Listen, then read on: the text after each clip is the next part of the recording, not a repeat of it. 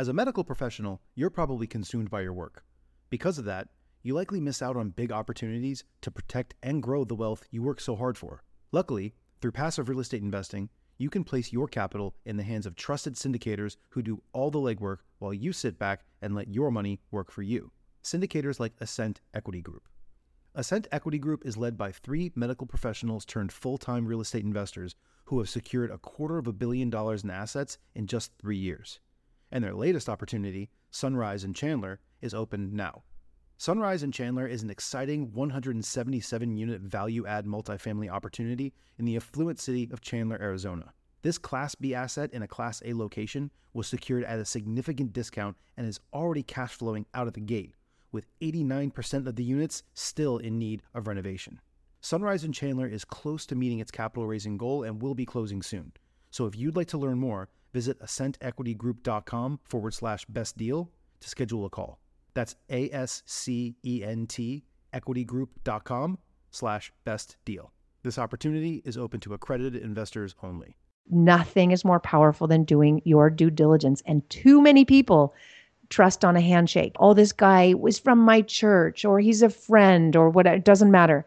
I don't care if it's your mother. You do your due diligence, period. Best ever listeners, before we get into today's episode, I want to ask you, do you have a strategy right now where you are getting leads that come into your inbox while you're sleeping?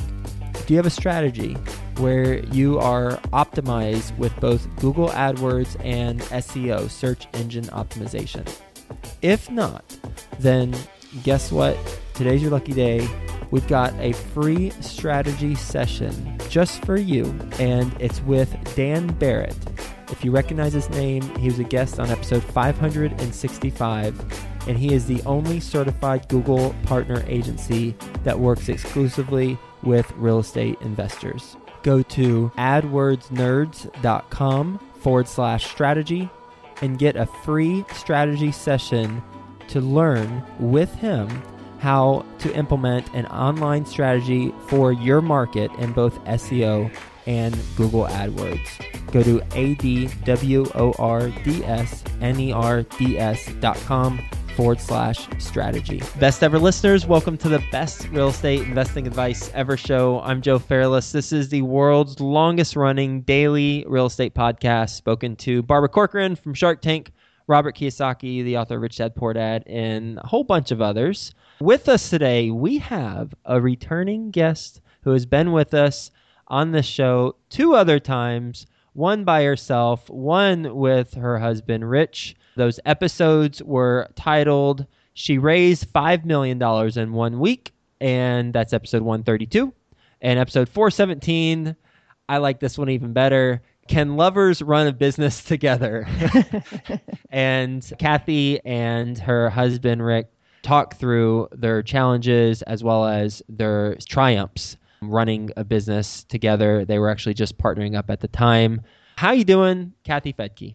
I'm doing great. And like we spoke about a bit ago, this has been the year that we just wanted to have fun together again. We got working so hard and our business grew so quickly. You and I are going to be speaking at a conference in August, and then Rich and I are heading away from that conference to Burning Man for some first time. That should be interesting. We're all about new adventure these days. Yes, it will definitely be interesting and a new adventure. I haven't been, but I know people and I've seen the pictures, and I will guarantee you that. A little bit about Kathy. If you haven't listened to those episodes, then shame on you, first of all. Go listen to those episodes.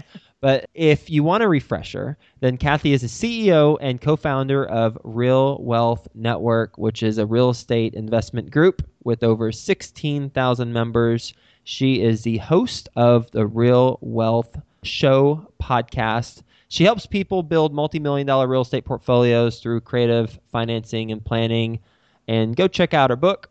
She is the author of Retire Rich with Rentals, based in Walnut Creek, California. So, Kathy, to kick things off, you want to give the best ever listeners a little bit more about your background, and then we'll roll into your challenging situation with the 92 unit. Yeah, a challenging situation. That's something that's actually come up more than just with this apartment. And, I think it's just true for anything. Anytime you have a goal or a dream, you will be challenged. And most of us have more than one goal or more than one dream. And so you'll have more than one challenge in life. And that's really what makes the difference between success and failure is your ability to overcome and find a way. And it really brings out your true character. In this apartment story, I'll tell you what, people's true character came out. And there are a couple of people who I will never do business with, that no one should do business with. There are people who've lost business because of the way they showed up in this time of challenge.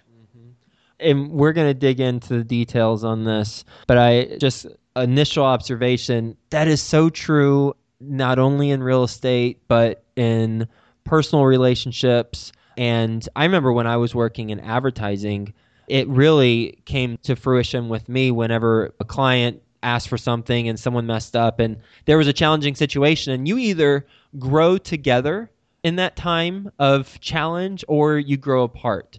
Mm-hmm. Is that what you found too? Oh, I just think your true character comes up. Listen, you're going to make mistakes. I'm a leader, you're a leader. We're cutting new pathways that have never been explored. And you're not always going to get it right. But when you're a leader, people follow you. And so there's, first of all, responsibility in that. And what, again, like it's been said many times before, when you have great responsibility, then you are responsible for making the right decisions because people are following. Let me put it this way, to cleaning up the mess you might have made, mm-hmm. Right? Yep. So you don't just walk away. Yep. Let's get into the specifics of this 92 units. What's the deal? Again, just kind of going back to my background, Real Wealth Network, my company was started out of challenge because my husband was told he had 6 months to live. Thank God the doctor was wrong and his melanoma was just cut off and it didn't spread, and he's healthy and he's my business partner today. But it was from that challenge that the birth of Real Wealth Network came, because I wanted to know how to build passive income so I could still be a mom. If the doctor was right, there was no way I was going to go work all day and be away from my children. So that led to the pursuit of passive income, and I discovered real estate, and the rest is history. Real Wealth Network was born, and we now have 24,000 members, and we're constantly looking for wonderful passive investments. So that brings me to this. Our focus had been single family homes. I love single family home rentals. There's tremendous demand nationwide. People love to rent a home, more so than apartments even, although some people like to be downtown and in a condo type situation. But for the first time in history, there's more demand for single family. And so that has been our focus. That's what we're good at. And then we tried something new. Somebody in our network brought us a 92 unit building, and we had somebody who was vetting that and didn't do as thorough a job. And because it was out of my wheelhouse, I didn't know how to prove that he hadn't vetted it properly. And it was just one little thing that he didn't do. He didn't do a final walkthrough. So when we got the building, just a month later, here's the thing, this building was distressed. That's how you get good deals, right? You buy distressed property, and sometimes it's more distressed than you realize. Yep. So this building was vacant, and it was vacant because there had been a gas leak. That gas leak, the city required all residents to leave that day. All 92? I think it was like 95% occupied. And yeah, those people were required by the city to leave. Ooh. This was within the last month of when you're closing? No, this happened before. And so the owner came to us and said, oh my goodness, we've got it all fixed and the oil leak's fixed, and we just have a few more items that we need to do in order to get it rented. And so we need investor funds. And that's where I came in. I had my vetting guy. This deal, everything looked great, and it will be great. It's a great location, lots of positives. But the one thing we didn't do was that final walkthrough. And there turned out to be vandalism that we don't know for sure if it happened right before closing or right after closing, because we didn't do that walkthrough. So we're told that it happened after, but I question it. And so either way, had it happened before or after, we ended up with severe vandalism. And because the insurance hadn't quite kicked in yet, we were stuck with fixing that. So it's going to cost more money. All I cared about was saving the investor capital. We had raised $1.6 million. The building's worth probably $4.5 million. There was a loan on it it was 1.2 million. So lots of equity in there. There was just, like I said, tons of potential. But with this added cost, it was getting tight. Mm-hmm. And so I went to the guy who brought it to me, and he also brought in another team who sort of introduced us. So that person got some equity. And I went to them and I said, look, you guys have to give up your shares. I'm giving up mine. We're going to give it all to the investor so that they come out with what they were promised. And one of the guys said yes, and one said no. That's what I meant about people's character. Yep. And so that person who said no made it just very difficult for us to move forward, to raise the money needed. There needed to be more equity. He hadn't even put any money into the deal. He just introduced the owner to us. That's how he got equity. That's how he got equity. He was so selfish, and he was a big lender. You don't mess with me. I'm not messing with you. Like, you don't mess with me. It was like, wait, don't you know I know everyone? I'm not bragging. It's just I'm somebody that knows a lot of people.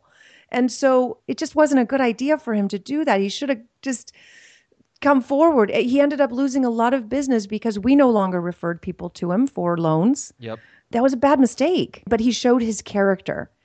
And so what we had to do to get him out of the deal to make this right for the investors was I had to hire with my own money. I poured hundreds of thousands of dollars of my own money into saving this. I had to hire an attorney to help me figure it out. And he said, there's one way we can do this, and we can buy the note and foreclose on them. So that's what we did. And we went to the bank and said, look, this building's still vacant. It's vandalized. This was a hard moment, Joe. This was really hard. I had to go to the bank. I've never done anything like this before. Yep. And I had to say, do you want the keys back? I had to act like I didn't care. And I said, you can have it. This building is vandalized. It's vacant. You can have it, or you can renegotiate the note with me. And a couple weeks later, they cut the note in half. Wow. What was it like in those couple weeks where you weren't sure what the bank was going to do? Just psychologically and emotionally, what was it like? Oh, it was so terrifying. I mean, I don't ever want to let an investor down. And just from a personal standpoint, these are people who trust me. They come to our monthly events. They believe in me. They follow my show. I could never let them down. So there's the personal side, but then there's also the professional. One bad review and you could be done. So I had to make it right. So I reached out to them. I explained the situation. I said, please know that I'm going to do everything I can to save this, and I need you to support me in that. And they all came back and said, yes, and I said, if the bank takes this property back, I'm going to find another way to get your money. I hope it doesn't come to this, but I don't think it will, because banks don't generally like vacant apartments, So sure enough, the loan had grown to 1.8 million. This is amazing. We were able to buy it for $750,000. Wow. Yeah. What type of self-talk, if any, did you have during those 2 weeks to keep the right state of mind? For me, it's a little more than talk. I think I've told you this before. I'm not sure, but I have to do a hardcore workout every day to deal with the kind of pressure I have, basically managing and handling other people's money in syndications and investments like this. The pressure's too much. I'm literally in my sweats right now because I just came back from an hour and a half hardcore sweaty workout where everything feels better when I've done that. So I have to work out. I need to do my meditation and eat well and sleep well. When those things are in place, then I don't need so much self-talk. But in the meditation, it is a focus on a win-win, everybody coming out happy, and visualizing the apartment with happy families in it, and with investors receiving paychecks higher than they had expected. And me being on a show like this, telling you it worked out, Yep. So it's kind of visualization. Yeah. Was this the first apartment deal that you did? This is the first that I had to take over myself, because we let the person go who did the vetting. And then I needed to step up and fix it. And while I was looking for people to help me, I had to make some decisions. So the people I hired was, like I said, a very, very good attorney near the property. And then my construction team out there. I think Real Wealth Network is known for having teams all across the country in the best markets. And we have one, this apartment's near Indianapolis, and we have a phenomenal single family home turnkey rental team that sells properties to our investors. And they came to my aid and said, we'll do anything. We'll watch the property. We'll seal it for you, use my attorney, use my advisors. And they even put up their own money at times to make sure bills were being paid because they knew this was new to me while I was trying to find someone to help. And so, having those local teams made all the difference. And they're so loyal. I just cry thinking about it. Thank goodness. Yeah. With that note, the $750, did you have to pay that out of pocket? Now, here's where it got really scary, is that we bought the note and needed to foreclose. We're about to foreclose actually any day on the other two owners. And I needed it to be investors. So I'd formed initially an LLC so that we bought into the head LLC of this apartment, and our LLC our Real Wealth Network LLC owned like 52%. So now they're going to own 100% once they foreclose. But I didn't want them to have to put in another penny. So I put it up. I had to go to my husband. Oh, it's so hard. And say, can we do this? Is it okay with you if we use our savings to buy this note in the investor's name? And so he, being the man he is, said, of course. And so we put up our retirement, and we are not even in this moment secured. We did it in the investor's name. We, of course, got them to all sign that once we foreclose, we'll have a note, we'll be secured at that time. Mm-hmm. But in the interim, no, our money is just hanging out there unsecured, but we've bought the note and our investors control the property. How many investors did you have on that deal? They put in $120,000 each, so I think it's 12. 12 investors. Yeah. But these investors put up their retirement. I can't let them lose it. Yeah, and you didn't. How long ago was this, by the way? It's happening right now. We bought it a couple of years ago, and here was the business plan. We were buying in 52%, and then we were going to finish the rehab and then refinance, and all the investors were going to get their capital back, but still get the cash flow and still have the ownership. Yep. So awesome plan, beautiful. Great on paper. Great on paper. And now they're going to be 100% owner. Of course, I'm going to have 10% of that. And so as someone who's put in the money and been managing it and controlling it and put in lots of my own money. So now their share has gone up substantially and $1 million knocked off the loan. So they're actually going to come out even better than expected. It's just even going to be better as they've had to wait. And one of my mentors said, you never lose money, you just wait. It was close. The bank could have just decided not to let us do this and take the property back, but they didn't. And so you wait it out and figure out a solution and make it work. What a powerful comment. Never lose money, you wait. Do you approach your other investments the same way? Well, we bought some land in another syndication. We work with developers nationwide to raise the capital for land entitlement because there is just big fat money in that. We only work with the best developers who know how to do it. So that's become a specialty, and our investors love it because it's totally passive, but it's really high yielding. It sounds risky, but because of how we do it, it's actually not that risky because we're buying land and we're entitling it, but it's very valuable land and usually at discount. So a few years ago when everybody was investing in North Dakota, we were talking, Warren Buffett had billions. We bought some land right next to the new refinery there, the first new refinery in like 40 years or something. And then Warren Buffett's new CSX. And, we could not have been better located at a time when oil was just booming. And then guess what? It crashed. It crashed on Warren Buffett. It crashed on Chevron. It crashed on all the major oil companies who had invested billions. So everything looked good until everything looked bad. But we, as a group, had bought very, very valuable land. And like I said, right next to this new refinery that was already underway. So it's actually the developer of that land who gave me that piece of advice. You just wait, you don't lose. So because the refinery is still being built and because they still want to use this land that we bought, it's going to work out. It's just not going to work out today. Mm-hmm. He did the same thing. The same developer bought land in not Salt Lake City, right outside Park City. And same thing happened where the market crashed in Park City. It wasn't the Sundance Film Festival worldwide renowned place it is today. Yep. Same thing, the market crashed after he had raised investors' dollars to buy it. But because he waited and he knew he bought prime land, those investors ended up making more than they ever expected. It just took longer. They're still getting checks, actually. Yep. I interviewed someone who was developing in Park City when the sky came falling down, and the loan for the bank he was using, the bank actually just went out of business. And he went to go get a draw for his construction crew, and some government person answered and said, well, they're no longer in business and sorry about your luck.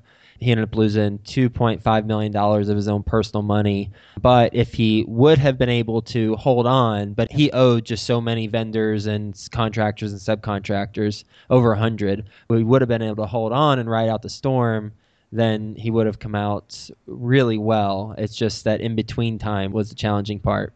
You have to be able to hold. And with land, it's a little better than some things, but sometimes there's no income. So that's why I'm not a huge fan of land banking. But if you're forced to be land banking, you need to know how to hold on to that property and be able to pay the taxes on it. You don't have a structure.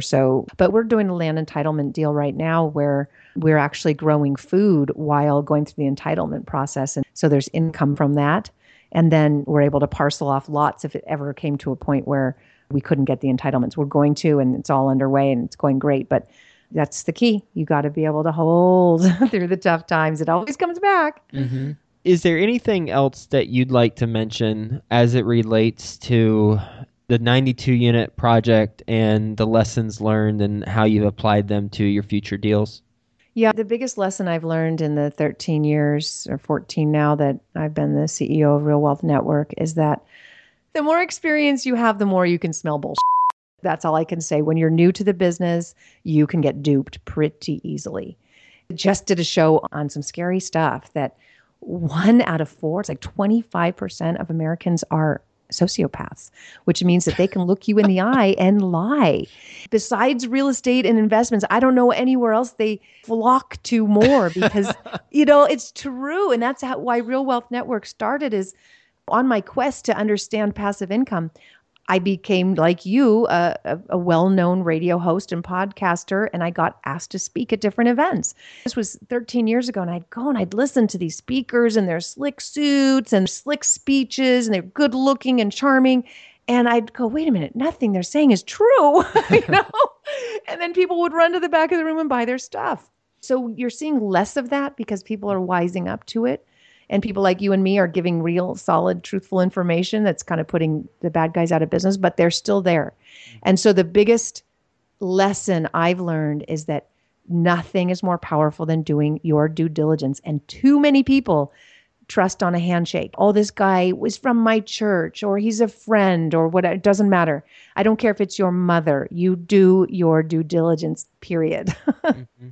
I'm sure with your deals now, I know you have a team, Yes. and the team, I suspect, is primarily responsible for due diligence. And then I suspect, and again, these are all assumptions, that you oversee that. If that is the case, how do you determine what you look at versus what you delegate, since due diligence is so important? Well, we hired a Six Sigma black belt, which is like the highest systems type person you can get, to vet our turnkey providers, because everyone's putting up a sign called turnkey in front of their real estate company. And people will say, oh, it's turnkey, and they'll buy it online without doing anything. It's amazing. And so we vet these turnkey providers nationwide. And I would say 90% we turn down. They don't meet our standards. And so this Six Sigma guy, the first step is looking at the quality of their rehab, doing background checks. We just turned down a pretty good turnkey operator because he had like 10 felonies. It was Oh my God. wow. And he was out of jail? But it still was like, that's a lot. I can see one. I don't know if I can even see one. Maybe, I don't know. We've got a guy that we work with. He's been to jail. For and what? for mortgage fraud. But hey, 12 years ago, everyone was doing mortgage fraud. So we kind of let him off the hook because we really believe he's changed. But we disclose it, hey, this guy's been to jail, but he's doing good work, and still get your inspections and still get your appraisals and go see, but with 10, it was like, this sounds more like a pattern. So we are very strict. Yeah. Do they meet our renovation standards? Have the experience under their belt? Is their property management up to par? Are they licensed? All of these things that we have a huge checklist. But still, even though the companies pass our initial inspection, we are not brokers on the deal. We are not overseeing every deal that gets done. So the next step is we teach our investors how to do that. You've got to know the steps that need to be taken. You have to get your inspection. Third party. Too many people buy properties sight unseen and take the inspection from the seller. What good is that? Mm-hmm. You need a third party appraisal. Ideally, go to the neighborhood, walk around, knock on doors, and find out what the neighborhood's like. If people like living there. There's a whole checklist that we offer people to make sure. And then we're here, of course, to look over what they're doing. But because we're not brokers in 50 states, we do offer a tremendous amount of education to investors to make sure that they follow the right steps. Because you're not brokers, it just made me think of the question, how do you make money on a transaction like that?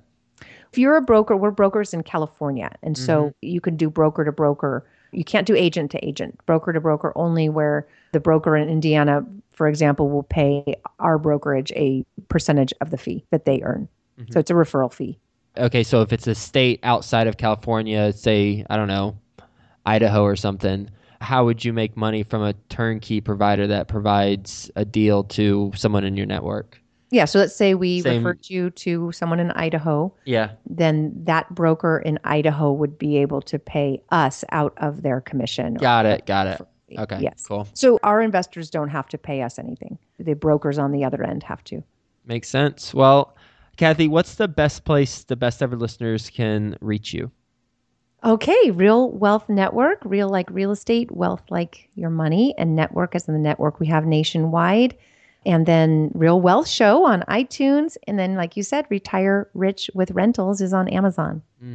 Well, Kathy, as always, I thoroughly enjoyed our conversation. Thank you so much for being candid about deals that you're working on and the lessons that you've learned on the first apartment community, 92 unit.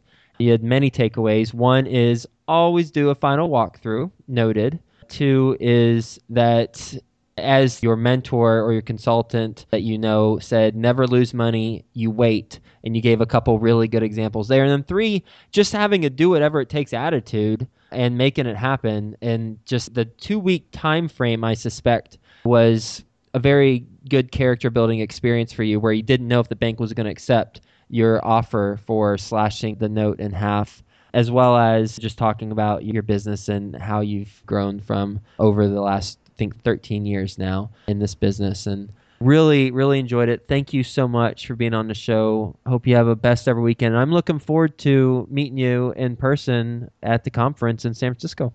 Likewise. It's going to be great. All right. Thanks a lot. Thank you so much. Are you looking for a hard money loan, or do you have a mortgage note that you want to sell? Then email David at hasslefreecashflowinvesting.com. If you recognize this company, well, that's because David was a best ever guest on the show. Is episode 122, David Campbell, and you can email him at david@hasslefreecashflowinvesting.com if you're looking for a hard money loan or if you have a mortgage note to sell.